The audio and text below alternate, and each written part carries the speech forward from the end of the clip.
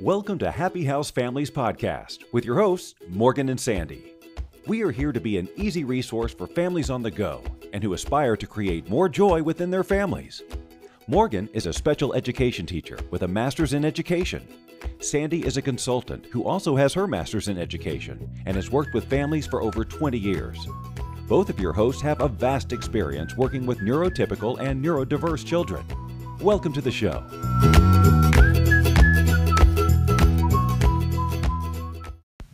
Hi everyone, welcome to Happy House Families. This is Sandy. And this is Morgan. And today we're going to talk about what to do if your child is struggling with feelings of entitlement, because we definitely see that here in Los Angeles. We do, more than we would like to. Even going down, certain specific areas, locations like the Brentwood Country Mart, there's different places you can kind of see it on a weekend, in the toy store. And it's not even necessarily just children, too. Oh my gosh. LA is the capital of that, I think. Yeah. And so we want to help everyone with this problem. And I just think that if we feed into entitlement, sometimes we can kind of create little monsters. Yes. And then it becomes difficult. Yes, totally. Yes. Recently, I was working with a family, and their child wanted a toy, and he was not able to successfully describe it to them because they were all set getting it for him, and he was not able to describe it, and they couldn't figure it out or find out what he was talking about. So he became very upset and actually destroyed a room. Oh, wow. Yes. Okay. So we want to make sure that, we have children and grown-ups, all of us, that we're able to handle no, or the idea of not now, or I'm not going to get this, because if we do get everything we want in life and all of a sudden it's a no, it becomes very, very hard to tolerate those feelings. Yeah.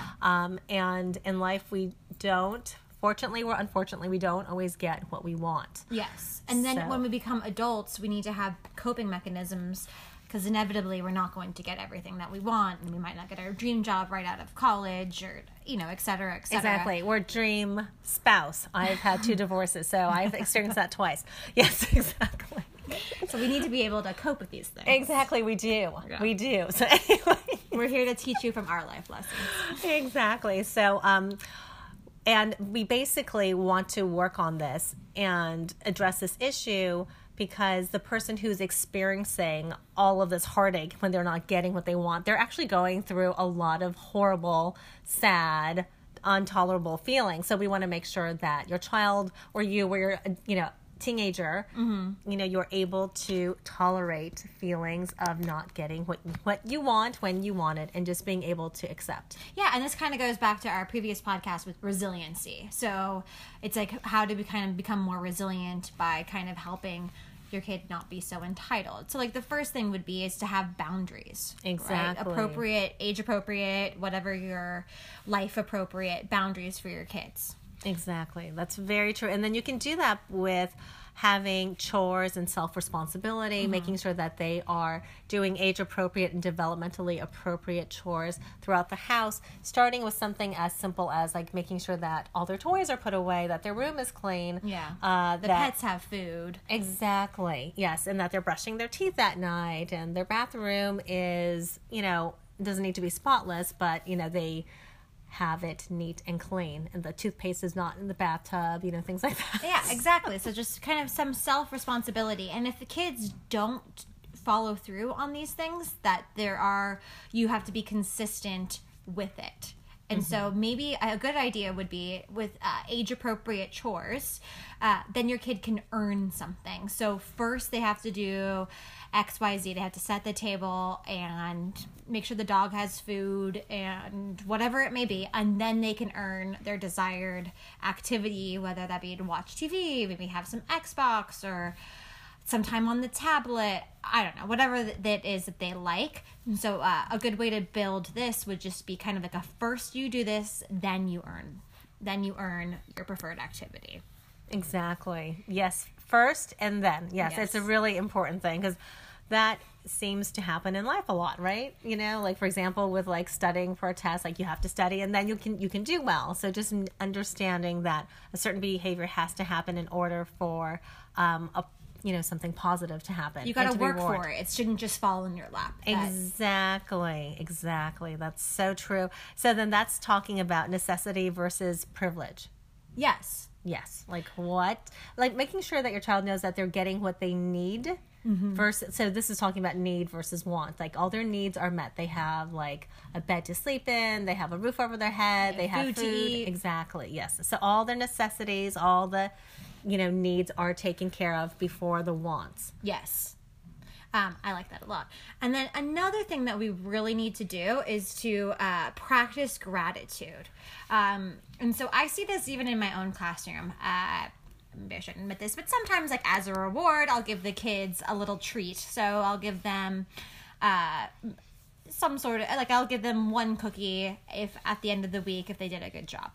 And sometimes I'll hear, only one, that's all I get. And I go, we have to have an attitude of gratitude.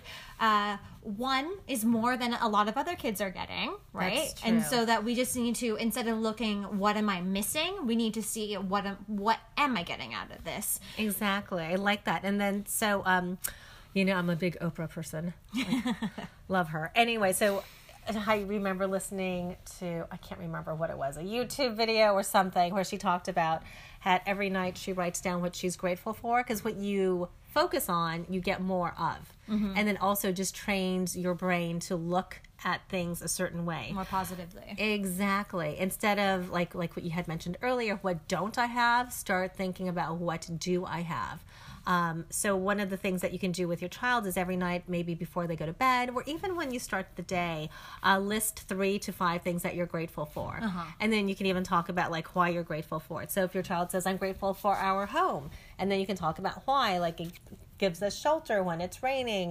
We have so many happy memories here with my friends. And so you can even go into the why you're grateful. Yeah, and then you can even do that at dinner, and that can also kind of help foster communication and connection. That could be kind of like a dinner time conversation. What happened today that we're grateful for? Exactly. I like that. And then another thing that's so great, and we always tend to do this kind of around the holidays, but it's good to kind of do this maybe a few times a year, is to give back. And so if your kid outgrows their clothes and there's no younger siblings or friends that you can give the clothes to, go with your child to donate it. Make go volunteer. And make sure your kid goes with you to just kind of really see exactly and experience that. Yes, and you can even volunteer at like a pet shelter. Yeah, exactly, because it'll be fun and they're giving back. And when you do volunteer, it definitely opens up your eyes to like what else is out there. Yeah, and that brings you back to maybe a state of gratitude. Exactly. That's so true.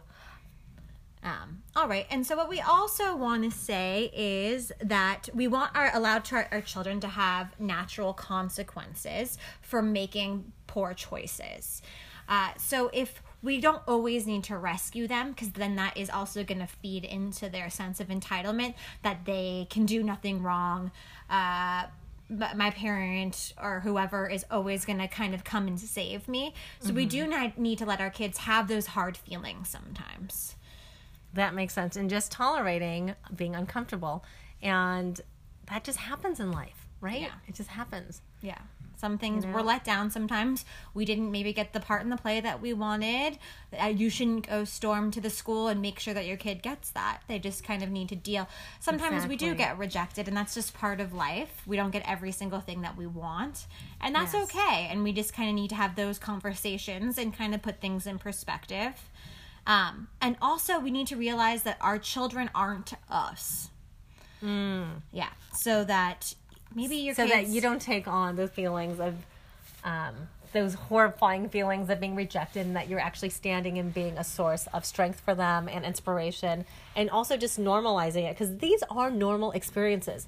You're not going to always get, like you said, like the role that you want in a play. You're not always going to ace every single test that you get. Yeah. And so when these things happen, you can find out, like, what can I learn from this?